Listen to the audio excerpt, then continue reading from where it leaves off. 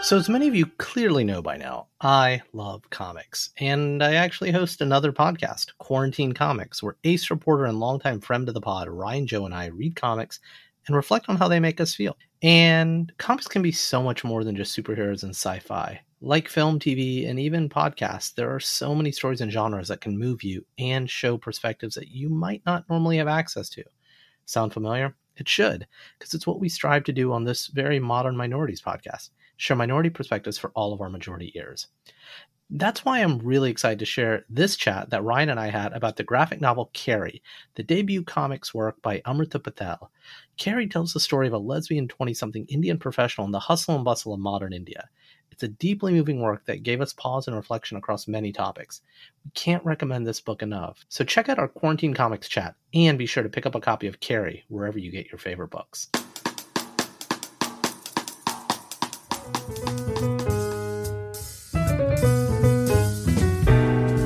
Dark in the city, and night is a wire. Steam in the subway, earth is a fire.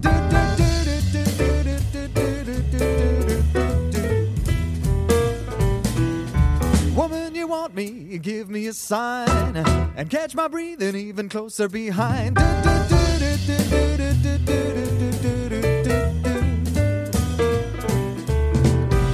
In touch with the ground, I'm on the hunt, I'm after you. I smell like I sound, I'm lost in a crowd, and I'm hungry like the wolf. I straddle the line in discarded rhyme. I'm on the So Ryan, hunt, we've got to know each other professionally and personally over the years. That is very true. I remember meeting at the Canline Advertising Festival nearly a decade ago.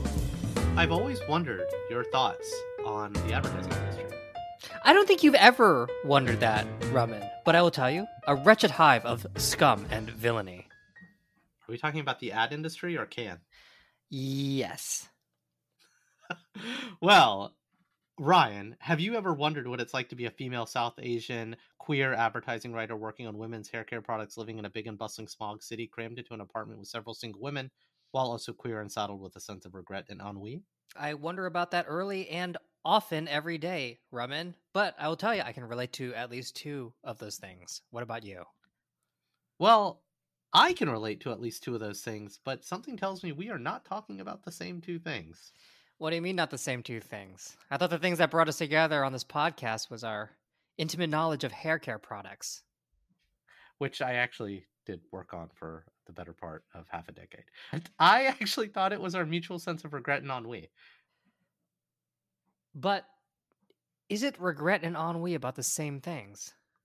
I'm Roman Segel, I'm Ryan Joe.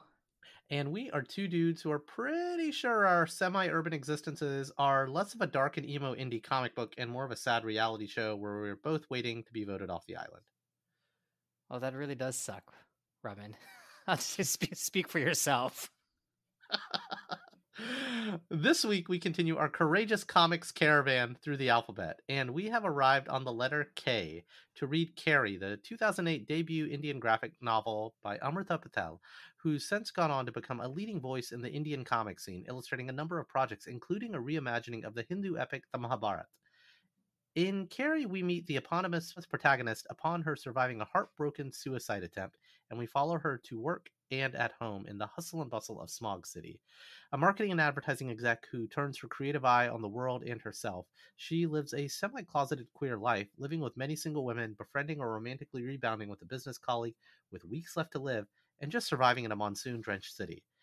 In deeply drawn black and white chapters, we journey through KARI's crowded loneliness, sleeper success, and death, all in the shadow of her departed partner. The book is a sensuous yet wry commentary on life and love. So, in my research on the Indian graphic novel scene, this book kept coming up and was unlike anything I'd ever seen. So, naturally, I'd been looking for an excuse to read it. Ryan, I have a lot of thoughts about this book, but before I unpack my own baggage, how did you actually find it? I found it because you told me about it. But to answer your real question, Raman, which is not that, I really liked it. And there's Episode over. There's this wonderful dreamlike quality throughout the entire book, even though it's also very gritty and deals with this character's depression and the way she navigates this world. It's actually really difficult for me to articulate why I like this book so much. But it felt like I was sort of cast into this sort of dream of of modern day India, even though I don't think that's quite accurate because she's dealing with very real world concerns around her roommates who are like all over the place all the time, real world concerns about her job, real world concerns about her mortality. But I really like the lens through which Kari views all of these things. It's a strange journey that the book puts you through.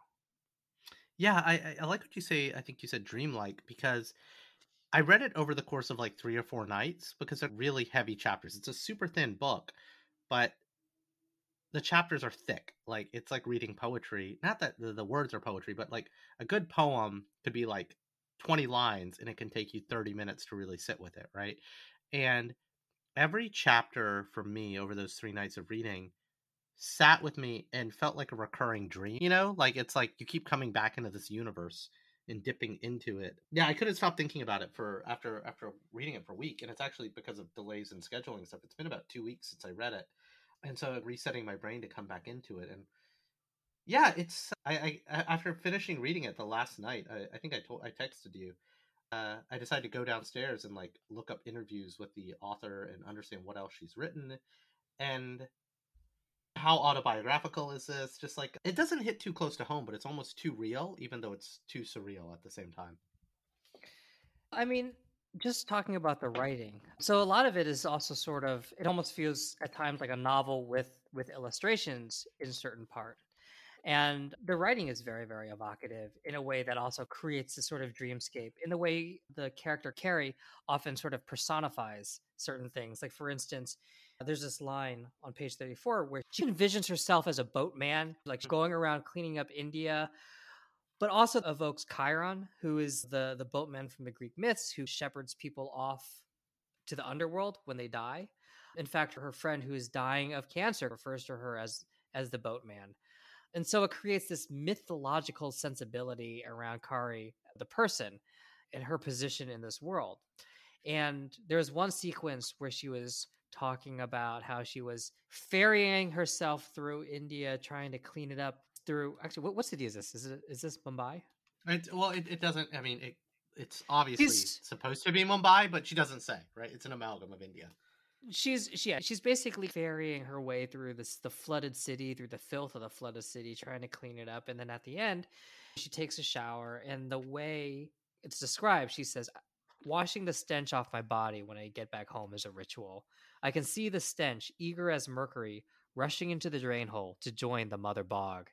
And that's just such a wonderful and evocative way of describing the way the stench washes off of her, personifying this, it almost like it's a creature that's rushing off to join its mother. And I feel like the writing itself just that has that sort of evocative nature. It just really creates a wonderful dreamscape, even without the pictures. Yeah, it's very singular. It's about this one woman's view of her world and the world, but it taps onto these broader themes. And some of it, I think you said at the top, is it about modern India? I mean, I guess and no. Like it came out of India, and maybe there's some things that are specifically India, but it doesn't. It just feels like this modern life, and maybe something that is very India specific is we're recording this. It's the middle of Pride Month, and someone from some network I'm part of talked about like stats of queer perception in the West versus the East, and the laws that have been passed, and decriminalization of homosexuality, etc. And regardless of where like the political structures are of queer existence in Asia, societally, it's like looked down on. And I say this like this is in that society. Like here, we can have pride parades down the street. You don't do that in India and China. In fact, there's chapters in this book where there's most people I don't think realize that Carrie is queer, and people come at her saying, "Oh, you just haven't met the right man." And there's a lot of that, and she just rolls her eyes, and she's living with a bunch of other single women who are bringing boyfriends in and out of their apartment. And I guess maybe that's arguably that's probably the most specific Indian thing in the book is what I found. And I'm by no means an expert on Indian society or Indian culture, but I just found it striking. Like this, I don't think this book could be written in America for a lot of reasons. Look, the interesting thing about Carrie also, like, she's just really wonderfully defiant. Yeah. And she's also in an interesting position because she's both very much exists within the world. She's both an outcast because that's how she feels as she's sort of watching her roommates do whatever it is they do. But at the same time, she's not an entire outcast. She's definitely able to have like really meaningful or interesting interactions with the people who surround her. Like they're going clubbing and she feels a little awkward because there's this other single boy. Maybe they're trying to set her up with him, and obviously there's no sparks flying there. But then she goes to the bathroom and she has like a great sexual encounter in the bathroom. And so it's she's not like entirely it's very underground. It's very underground in India, I think. what, in terms of her sexuality or the way I think yeah, I think so. It's a known thing that exists and it's tolerated, but it's like but she's in the very bathroom. but she's also very comfortable about it. Like she Hmm. doesn't Hmm. it's not it's something that she doesn't seem to go out of her way to hide Hmm. at all. It's just that nobody seems to notice it, Or which I thought was acknowledge that it interesting. exists. That Yeah, acknowledge that it exists. right. Yeah. Whether it's like it's unclear whether the people around her don't know or just don't think about it, or just it's just something that just doesn't pass across their minds, or if they're just Mhm. they know and they're ignoring it. And I'd actually Mhm. be curious what you think about that. I mean, I think that checks out with what modern Asia is like. Now, to be fair, this book was written in '08, and I mean, if a cliche about Asia is the amount of change that happens in 10 or 15 years, just as the amount of change that happens in 50 to 100 years in the Yeah. West. So who knows what the norms are today? But I mean, to publish a book this much about it, it's not specifically Indian, but there's some very specific Indian things in it. And What I was were talking to, yeah, Yeah, go I ahead. would actually want to just push you on. What were the specific Indian things? Because this is obviously you're much more familiar with India and Indian culture than I am. Yeah, that's not saying a What leapt lot. out? Yeah, yeah, Yeah, yeah. what leapt out to you? India has a feel, and I've only been 3 times in my life, but you see it in films, in movies, and pop culture, and I can tell what's authentically Indian and what's not in culture because the touch, the feel, the smell of it. And this has that. It just does. Like the things that the manner of the streets, the manner of the I don't want to say the pollution, the way aunties and uncles talk, the way men and women talk to each other. But then on the flip side, I worked for about a year in Southeast Asia with in Singapore with a lot of marketing and business executives, and that's Carrie's other life, right? And so much of that just rang true. It wasn't the American corporate experience or the American advertising industry experience. It was the Asian advertising industry experience. So it's just like little details that obviously authentically written by someone who's lived in this existence just really popped out. I could like see those rooms. I could see those conference rooms. I could see those apartments. I could see those streets. The cleaning lady, like the cleaning lady who comes in every day and nurses after these Mm. young women. The Ganesh festival. These are all just very hyper specific things that are authentically portrayed, in my opinion. And then with the darkness on top of it, that is this novel. I was actually really fascinated by the three women who, besides Carrie, the three, I guess, supporting female characters who dominate her life. One is her girlfriend, who only shows up really for like 2 pages, I think. And then the other two, of course, are her two female roommates. And of course, there are two guys that they are sleeping with. But it's interesting. Those two dudes just like recede into the background. But those three women are really vivid and they have like really distinct personalities. Mm. And I was just impressed with the way they were characterized in such a distinct way, but without a lot of quote unquote screen time. Did they leave an impression on you too? Not really. So I haven't watched the show Girls other than like 1 or 2 episodes and all the press coverage of it. And so that might be it's like it's a bunch of people shacked up in an apartment in Brooklyn together, but except it's Smog City or which is probably Mumbai. That was just the vibe I got off of it. They didn't really jump out at me. To me, they were not background characters at best because the dynamic of both of their boyfriends, they used to have opposite boyfriends. Like they've all not quite incestuously, but all dated each other. It was just a construct in the gimmick of her home life, which is absolutely a setting of her life. There's the office, there's her new girlfriend, the woman who's dying, there's the interactions and social life with her roommates. I mean, those are the three main set pieces, but it didn't really leave as much a mark on me.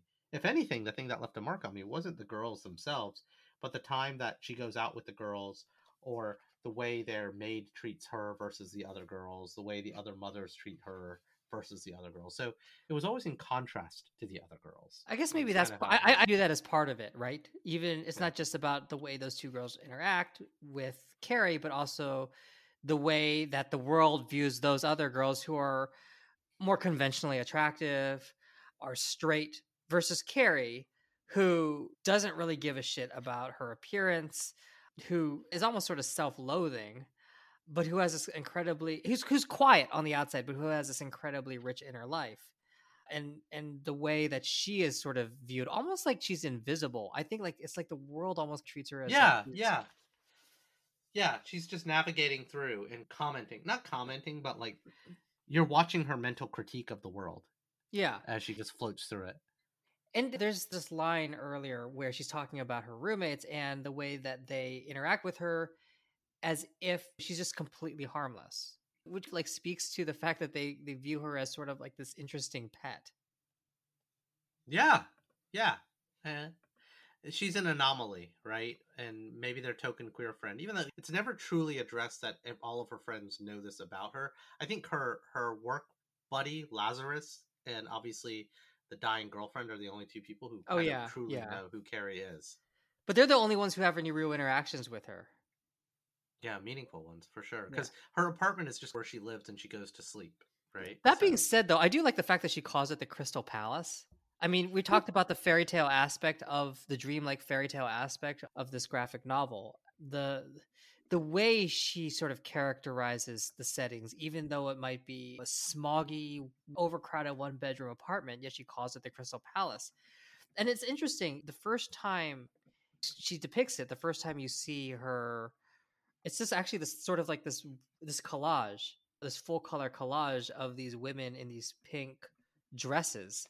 So it's an image that befits the name Crystal Palace. And then of course later on you see that it's a shitty one bedroom and everyone is back to black and white and everything is sort of like cramped and crowded and gray hued. It's actually kind of interesting because she had this view of what it would be like to live with these women initially, and then when she actually meets them, she's completely disillusioned. And I think the initial introduction of the so-called Crystal Palace with this beautiful full colored illustration, this collage, and then you that like is the anticipation of what Carrie is going to get. And then of course you see the floor plan of this thing and and you're like, and everyone's sleeping on the floor and you're like, okay, so that's what she actually gets. It's so interesting. Like India is this place that's known to me but distant to me. Like I've only been there 3 times in my life, 6 early 20s, late 20s. I've not been back since as a true adult married with kids, and it's something I want to do. But my time in Singapore is when I really got to know Indian professionals. Like people, the Indians I knew were always my parents' generation, right? The uncles and aunties. And it wasn't until I worked in Southeast Asia where I got to know people my age who had interests and slept around and went to shows and drank and blah, blah, blah. And I just find that fascination with the youth culture of India, and without ruining anything about a movie that I'm encouraging you to go see, there's something about youth culture in India there.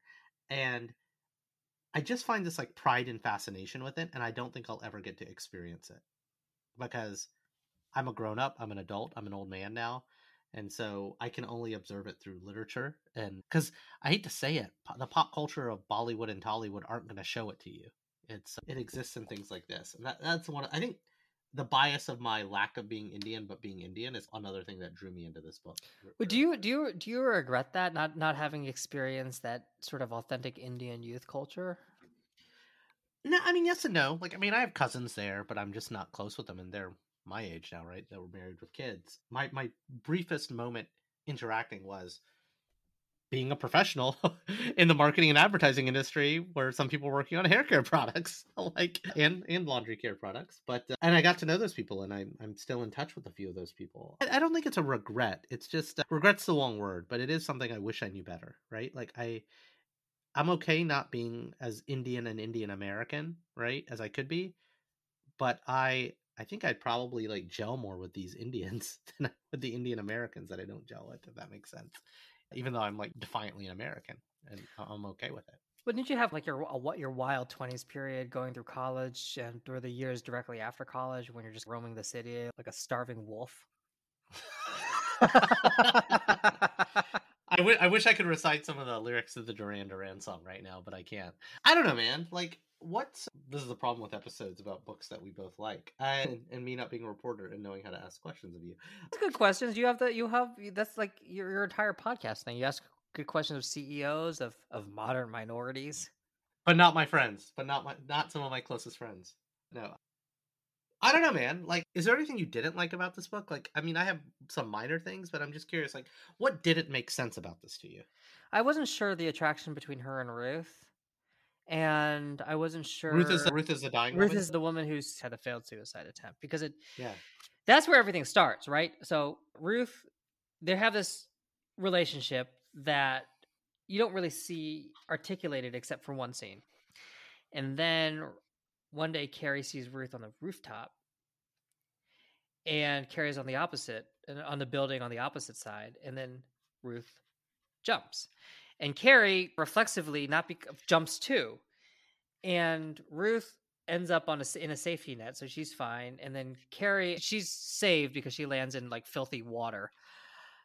And then Ruth leaves. And that interaction is what sort of begins the book, and you're meant to think, okay, so this failed suicide attempt, is what's going to define Carrie throughout the rest of the novel. So and I think worth noting something. The end of the book closes on a page that says "to be continued." Right. So in the quarantine comics tradition of reading one book that will eventually have a sequel in like 10 to 20 years, this book joins that pantheon. The second book, and I've read and listened to a few interviews with Amrita Patel, the creator. Then the bookend of this series is going to be the story from Ruth's perspective. But right. So I can only. Well, I can only speak to like what's in this first volume, which is from Carrie's perspective, and that was something that I was quite. And maybe it'll be answered in book 2. I don't know, but this is where I was going to go. I think the nature of their fall is maybe like a metaphor for the existence and the theme of the book, because Carrie, she falls into the bog, into like the fucking filthy water of Smog City. Yeah, and it feels like that's what she's swimming through the whole book. And there's an allusion, I believe, to Ruth early on in the book where Ruth winds up getting on a safety net, getting on a plane and going to flying the west. away. Right. Yeah. And the net, it catches her and takes her away from the smog city that is India, so to speak. So I actually do think like the way they land or in the way they both survive is two very different things. She's stuck in it, Carrie is. I agree. Thematically, it's cool. But from a character standpoint, that's the one thing I'm missing is like, you have these two characters who Ruth made a big impression on Carrie. I mean, why else would Carrie jump when Ruth jumps? But after that, Ruth seems to disappear, and I was looking for some resonance, I don't know, I mean, I guess you can say that Carrie is obsessed with death. She like seeks out that cancer patient client. But I was still sort of missing the why, or what was Carrie looking for? What did she want? What does she want? And how does this failed suicide attempt impact or affect her desires? I guess maybe that's what I'm missing, is a sense of what Carrie was looking for. And because of that, it felt there was like a lack of like dramatic urgency to everything that was happening. And maybe that's also why I fixated on some of the supporting characters, because I could understand more what they want and where they're coming from. And Carrie is a little bit oblique to me. But for me, I like the J.J. Abrams mystery box. What is that again? What is the J.J. Abrams mystery box? So he gives a TED talk about it's the frustration everyone has with Lost. What's the smoke monster? Where's the polar bear from? Like, I actually don't need to know this. Like, I appreciate not knowing it because it lets me try to fill in the blanks and wonder. Yes. because I don't think any answer Amrita Patel could give me that answers your question would be good enough. And it's actually better to not know, because it's not that you're even filling in the blanks. It's just, it's such a big, deep mystery that actually paints a cloud over the whole fucking book that you don't So understand this thing. yes and no. One of my favorite novels is The House of Leaves, which is about a haunted house. And we know how weird the house is, but we never know why it is the way it is. And the book poses a lot of questions, but you sort of know throughout the book that you're not going to get an answer. And I feel like if you structure the book like there is going to be an answer, you get the audience expecting an answer, and then you don't give them an answer. I feel like the audience is going to feel cheated. Actually, Sherman Alexie wrote a mystery novel, where he never solved it. And in an interview, he's like, I probably should have given a solution to that, because in the beginning, I was going to give a standard mystery novel. And in a standard mystery novel, there is an answer. You're telling the audience that there's going to be an answer. And when you don't give it to them, they feel cheated. And I feel actually J.J. Abrams did that, because like Lost promises answers. If you work with me, we're going to get to the bottom of it. And when he doesn't give it to you, when he promises, you feel fucked. And so that's why I agree and disagree with the whole mystery box concept that you just talked about, because it depends on how you set it up. No, but no promises were made. You're assuming a promise was made, and no promise was ever made. I mean, hold on a second. The promise, it's never like the author's going to be like, and I'm going to solve it eventually, folks. Like it's never going to be that explicit. But if you, for instance, begin the book as a standard mystery novel, and you continue down that path, and the character's working through clues like he's going to get to it, then there's this expectation that indeed the mystery will be solved. And if you don't do that, you're going to really piss off the audience. Now, on the other hand, I just think that's mainstream, what the mainstream audiences want. And no. I used to get really frustrated trying to read Italo Calvino. And again, when I just fucking let go that I'm not going to understand what the fuck I'm reading. Italo Calvino does not at all set up any expectation of a pat answer. Like, he's a good contrast. Like, Italo Calvino, like, his shit is off, like, laced in fairy tale stuff, like KARI. So he's not setting this expectation that, like all of these cities are going to have, like, if on a Winter Night's a Traveler, you pretty much early on that shit is not going to have a pat conclusion, because No, you don't. If you come in from a mainstream appeal, like the first time I read that book, it's like a Terrence Malick movie. Like, if you come into it thinking it's going to be an ABC, here you go, bing bang boom, it's like you are going to be sorely disappointed. And sometimes the first time someone's like, you need to read this, so yeah, I don't buy that. David Lynch, you watch the movie. This is not going to have an easy conclusion. A Dan Brown story, right? Why is that? Because the chapters are so short, I feel so smart as I'm reading through it. Right, but as you're flipping through a Dan Brown story, right? I mean, there's something in the writing, there's something in the way that story is being told that tells you, oh, we're working towards a conclusion, and the conclusion will be revealed eventually, right? Like, sure. Versus when you read Italo Calvino, you read a couple of pages, the story stops, and then the new story begins, and you read a couple of pages, the story stops, and then a new story begins, and you realize, okay, this is not going to have any conclusion. This is where I have to go along with it. So that's what I mean. Like, the writers are training you how to read it. And if you're training them to do one thing, i.e. expect an answer, expect a conclusion, and then you don't give it to them, that's when the audience feels like the rug's been pulled out from them, and not in a good way. So that's my pushback. It's not like every story needs to have a conclusion and everything needs to be explained. It's, you set the rules in the beginning, and if the rules indicate I'm going to have a conclusion, then you need to give it to them. But if the rules indicate, okay, this is going to be a complete dreamscape, it's going to be completely nuts, don't expect a conclusion, then yeah, don't expect a conclusion. But I think it's disingenuous to like set out and be like, we're going to do it, this is going to be a standard detective story with a conclusion at the end and the mystery will be solved, and then when you don't give it to them, be like, but I'm just trying to subvert expectations. Hey, fuck you. No, you're not. You're just lazy.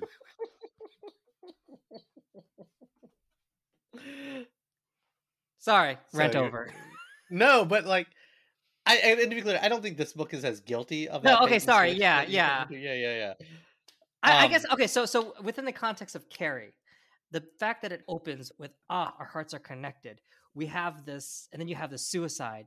It's setting up. Okay, this is going to be a big thing. This attempted suicide is the driving action of Carrie, and it's really not. It's she Ruth is sort of mentioned occasionally, but ultimately it seems like she's sort of forgotten and Carrie's life goes on. And maybe there's some sort of impact that I'm missing, but again, I just missed it. so this is where I do wonder, and I couldn't tease this out of all my reading of Amrita. This isn't jazz hands. This is literally there's something deeply personal about that opening moment. Some trauma of a loved Yeah. one informs this because to your point, there's no delivery on it. It's just you enter on this thing that clearly is pivotal to the protagonist of the book, and then we just move on to the reflection of the life. If anything, it's just this is the background, this is the table setting. I had a really bad breakup. Now let's go shit on the world, and beautifully so, right? And to your point, that dissonance. I wonder if it's rooted in something of her, right? Maybe it's not a one for one existence of a breakup that happened, but it's like something happened to you for you to want to like just you had to insert that at the front. It's not just a construct for book No. one and book two. No, but that's my point. I just felt it was set up to be sort of like the driving action, the driving thing that motivates Carrie throughout. Like she's missing something. Maybe she's missing Ruth, or she's missing what Ruth represents, and she's going to seek that out throughout the book. Or it's going to just sort of inform her actions throughout the book. But I guess that's what I was missing, because if you cut that part out, the book plays the same. And I don't think it should be that way.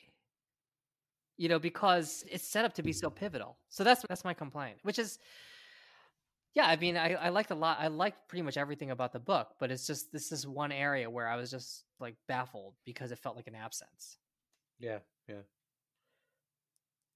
I don't know. I'm just ranting though.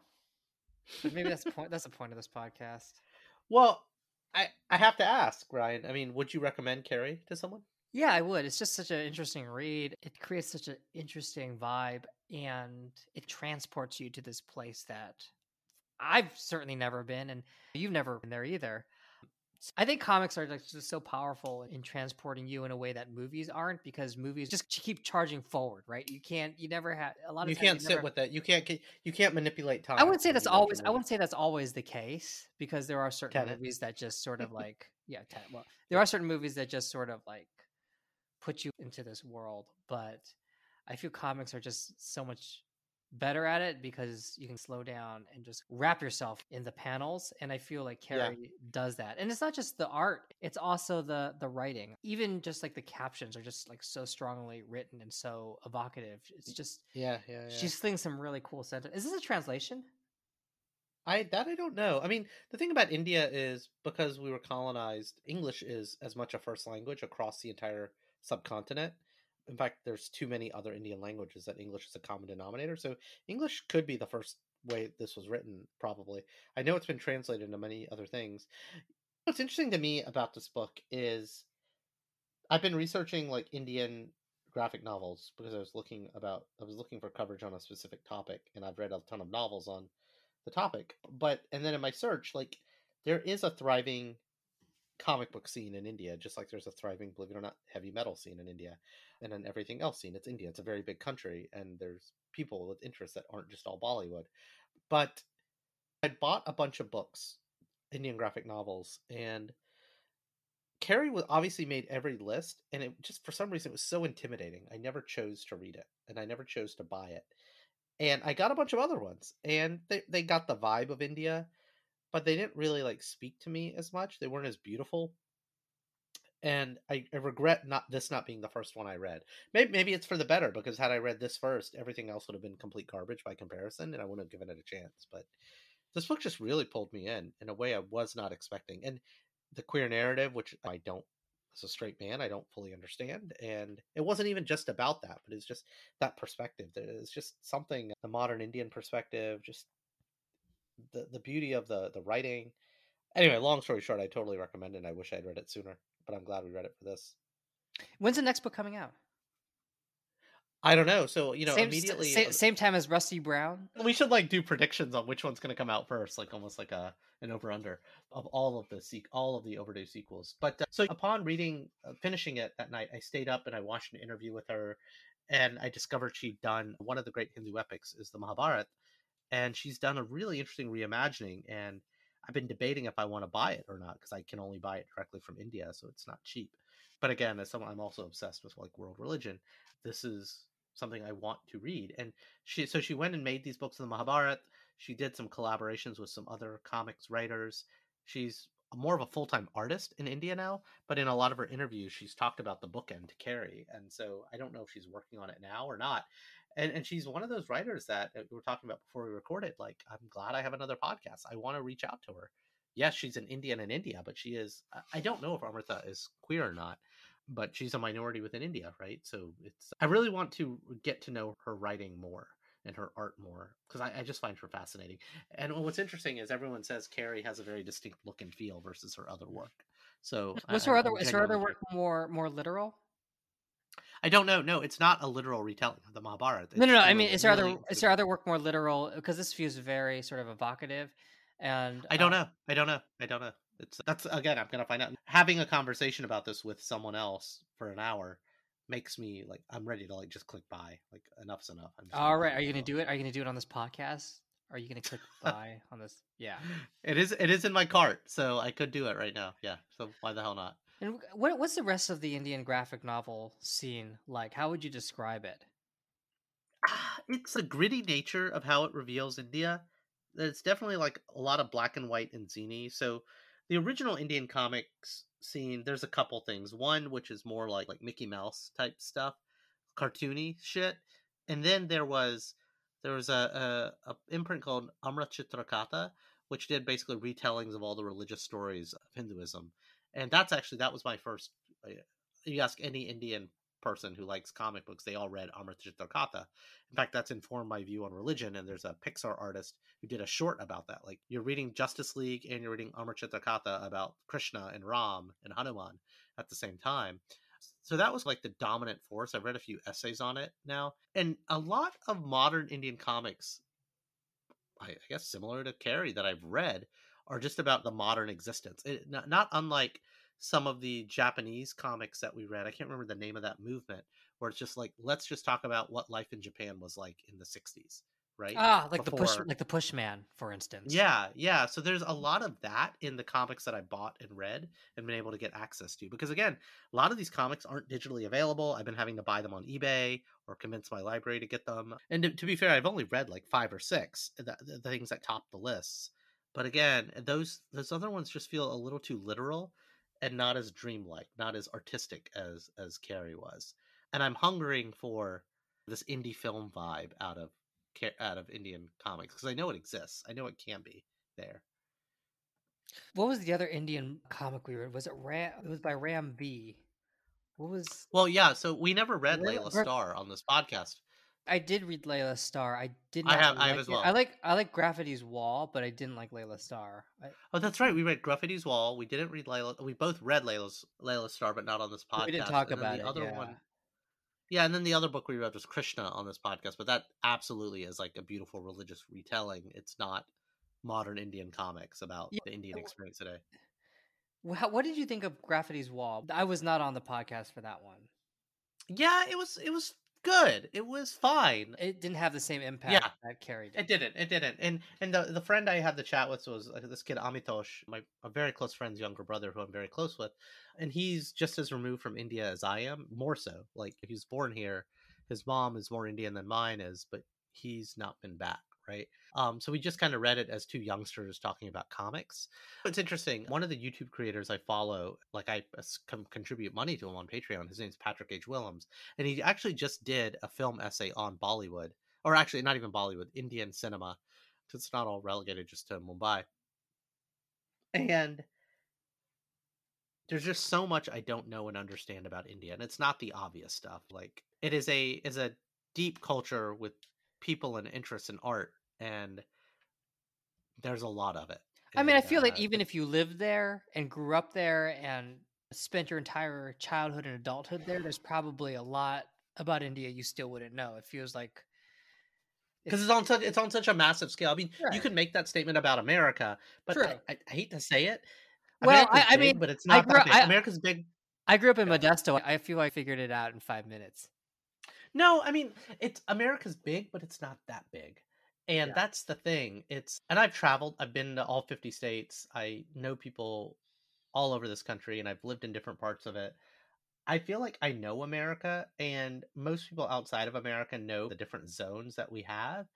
In India, you cross state lines and everything changes. Like there's just and the Mm. population is 4x the size of America, right? 1.x billion. So it's it's mind-boggling how little, to your point, there are people in India who don't fully know India just as much as there's people outside, but we outside of India, at least inside of India, they know everything is different everywhere. But here we create this monoculture of India that's not accurate at all. That makes sense. Yeah, that is definitely true. I think a lot of the pop cultural exports, but also sort of the prejudices are sort of what inform our the Western world's view of well, not just India, but China and a whole bunch of other countries, Yeah. especially ones that were once colonies. Yeah. Well, hey Ryan, I just did it. I did buy her new book. Oh, he did live on Quarantine Comics. Roman buys something from Amazon. Yeah, so it's the Parva duology box set, Adi Parva and Saptik. It's funny. There's another thing from India that I bought recently. It's a book from India, but it was Osamu Tezuka, the famed grandfather or father of manga, who in late in life was a devout Buddhist, and he did a multi-volume series on the life of Buddha, the Buddha series. And I remember something about reading an article about it, talking with someone about it, and looking it up on eBay, and it's like, wow, I'm about to buy this thing from India, and it's like the weirdest. Like you buy something on Amazon here, and it's coming from a warehouse in Kentucky or New Jersey, but to literally, I know I am pressing a button, and the button has been pressed. Someone in India is going to get something, and it's going to get wrapped up into a box, and something from India is going to arrive in about 7 days, and that blows my mind still. All right. Well, here, let me know when it arrives, and we'll create a special Quarantine Comics episode Of the all about unboxing. of the unboxing. Exactly. So Ryan, I have a really important question that I got to ask you. What is the question? Well, what are we reading next week? Because now you're not going to know. Well, I think we settled on Love and Rockets by the Hernandez brothers, right? Here's what's funny about that. We did originally, and then you and I had a conversation about some book article that I sent you. And the last time we had this conversation after recording, you were like throwing Love and Rockets under the bus for this other book. So is it Love and Rockets again? What is the book that you mentioned? It was in Limbo, the Korean American girl's coming of age story. Oh shit! I accidentally typed over it, but it's in there. Okay, in Limbo. So which one? I don't know So what okay, it is. well, we have to come to make a decision. Do we read Love and Rockets or do we read In Limbo? So what are Why don't you just read something about both of them right now? all right? So next week, what is that? What's the next letter? It's L, and we're gonna read Love and Rockets by the Hernandez brothers. Yeah. Love and Rockets is an epic. It goes on forever, and we don't have all the time in the world. So we're going to actually be strategic and start at the beginning. We are going to read within the Love and Rockets universe the first book, Maggie the Mechanic. I have no idea what it's about because I only know Love and Rockets by name. But what we're going to find out next week. So stick with us. And It's not next week. We don't read shit next oh week. yeah. We're like a month behind. So that's what we're gonna read next. Eventually, but Eventually. next. So stick with us. Love and Rockets, Maggie the Mechanic. That's for the next episode of Quarantine Comics. Okay. Yeah. So next week, sorry. So for our next episode, we are going to read In Limbo by Deb J.J. Lee. This is a debut graphic novel. It's about a Korean American girl's coming of age in a New Jersey suburb, as well as Seoul. Really looking forward to it. It came out really recently, actually, just a few months ago. So it's a debut. It's a new book, and that's next time on Quarantine Comics. We have been reading a lot of books about young women. Well, fortunately, after that, for M, we're going to read a book about the Holocaust. So, so that'll really perk you up, Raman. That's what this podcast does to me. Perks me up. And that's our show. Like what you heard? Be sure to share with a friend, subscribe, and leave us a review wherever you get your favorite podcasts. See lots of pretty pictures of books we read at qtdcomics.com. And since we're sure no one's listening, prove us otherwise. Shoot an email over to say what I got right and what Ryan got wrong. qtdcomics@gmail.com. Give you a social media handle, but we're old, and that feels like too much work. I'm Roman Segel. And I am and have always been Ryan Joe.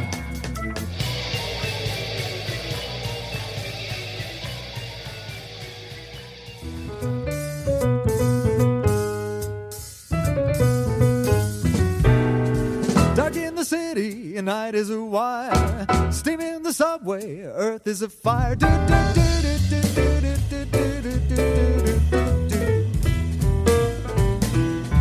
Woman, you want me, give me a sign, and catch my breathing even closer behind.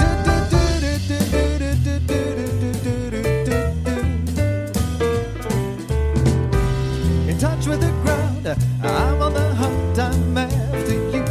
I smell like I sound, I'm lost in a crowd, and I'm hungry like the wolf. I straddle the line in discarded rhyme. I'm on the hunt, I'm after you.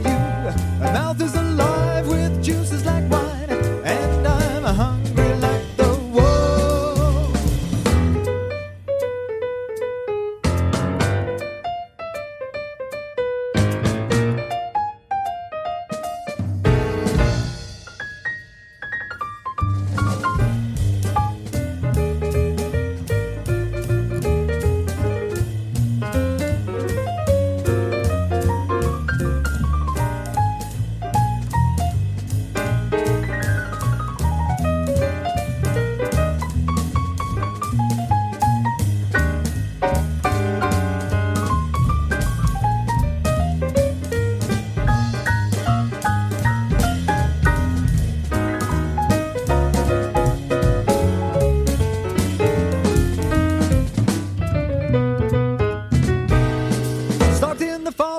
Too close to hide, I'll be upon you by the moonlight side.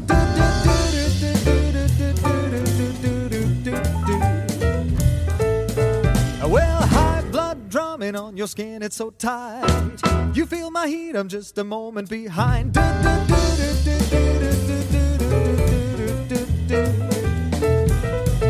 Well, I'm in touch with the ground, I'm on the hunt, I'm after you. I smell like I sound, I'm lost in a crowd, and I'm hungry like the wolf. I straddle the line in discarded rhyme.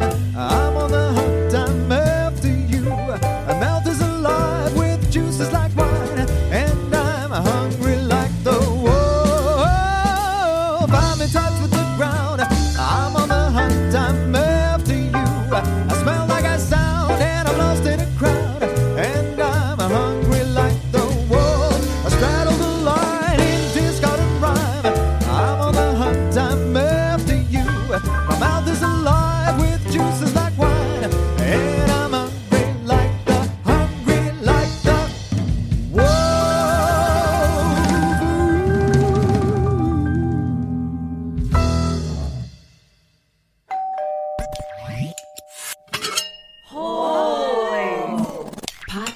Potluck. Everyone is talking about magnesium. It's all you hear about. But why? What do we know about magnesium? Well, magnesium is the number one mineral that 75% of Americans are deficient in. If you are a woman over 35, magnesium will help you rediscover balance, energy, and vitality. Magnesium supports more than 300 enzymatic reactions in your body, including those involved in hormonal balance. From functional medicine doctors to mental well-being and female hormone experts, we all know that magnesium is the one mineral to improve all aspects of well-being and health. But which one? Magnesium Breakthrough from Bioptimizers, the trusted choice recommended by leading experts with 7 best-absorbed forms of magnesium to ensure your body receives the support it needs for overall well-being. Go to bioptimizers.com/balance today and use code BALANCE10 for 10% off. Support your journey to wellness at bioptimizers.com/balance. Magnesium Breakthrough from Bioptimizers, your foundation to optimal health and vitality.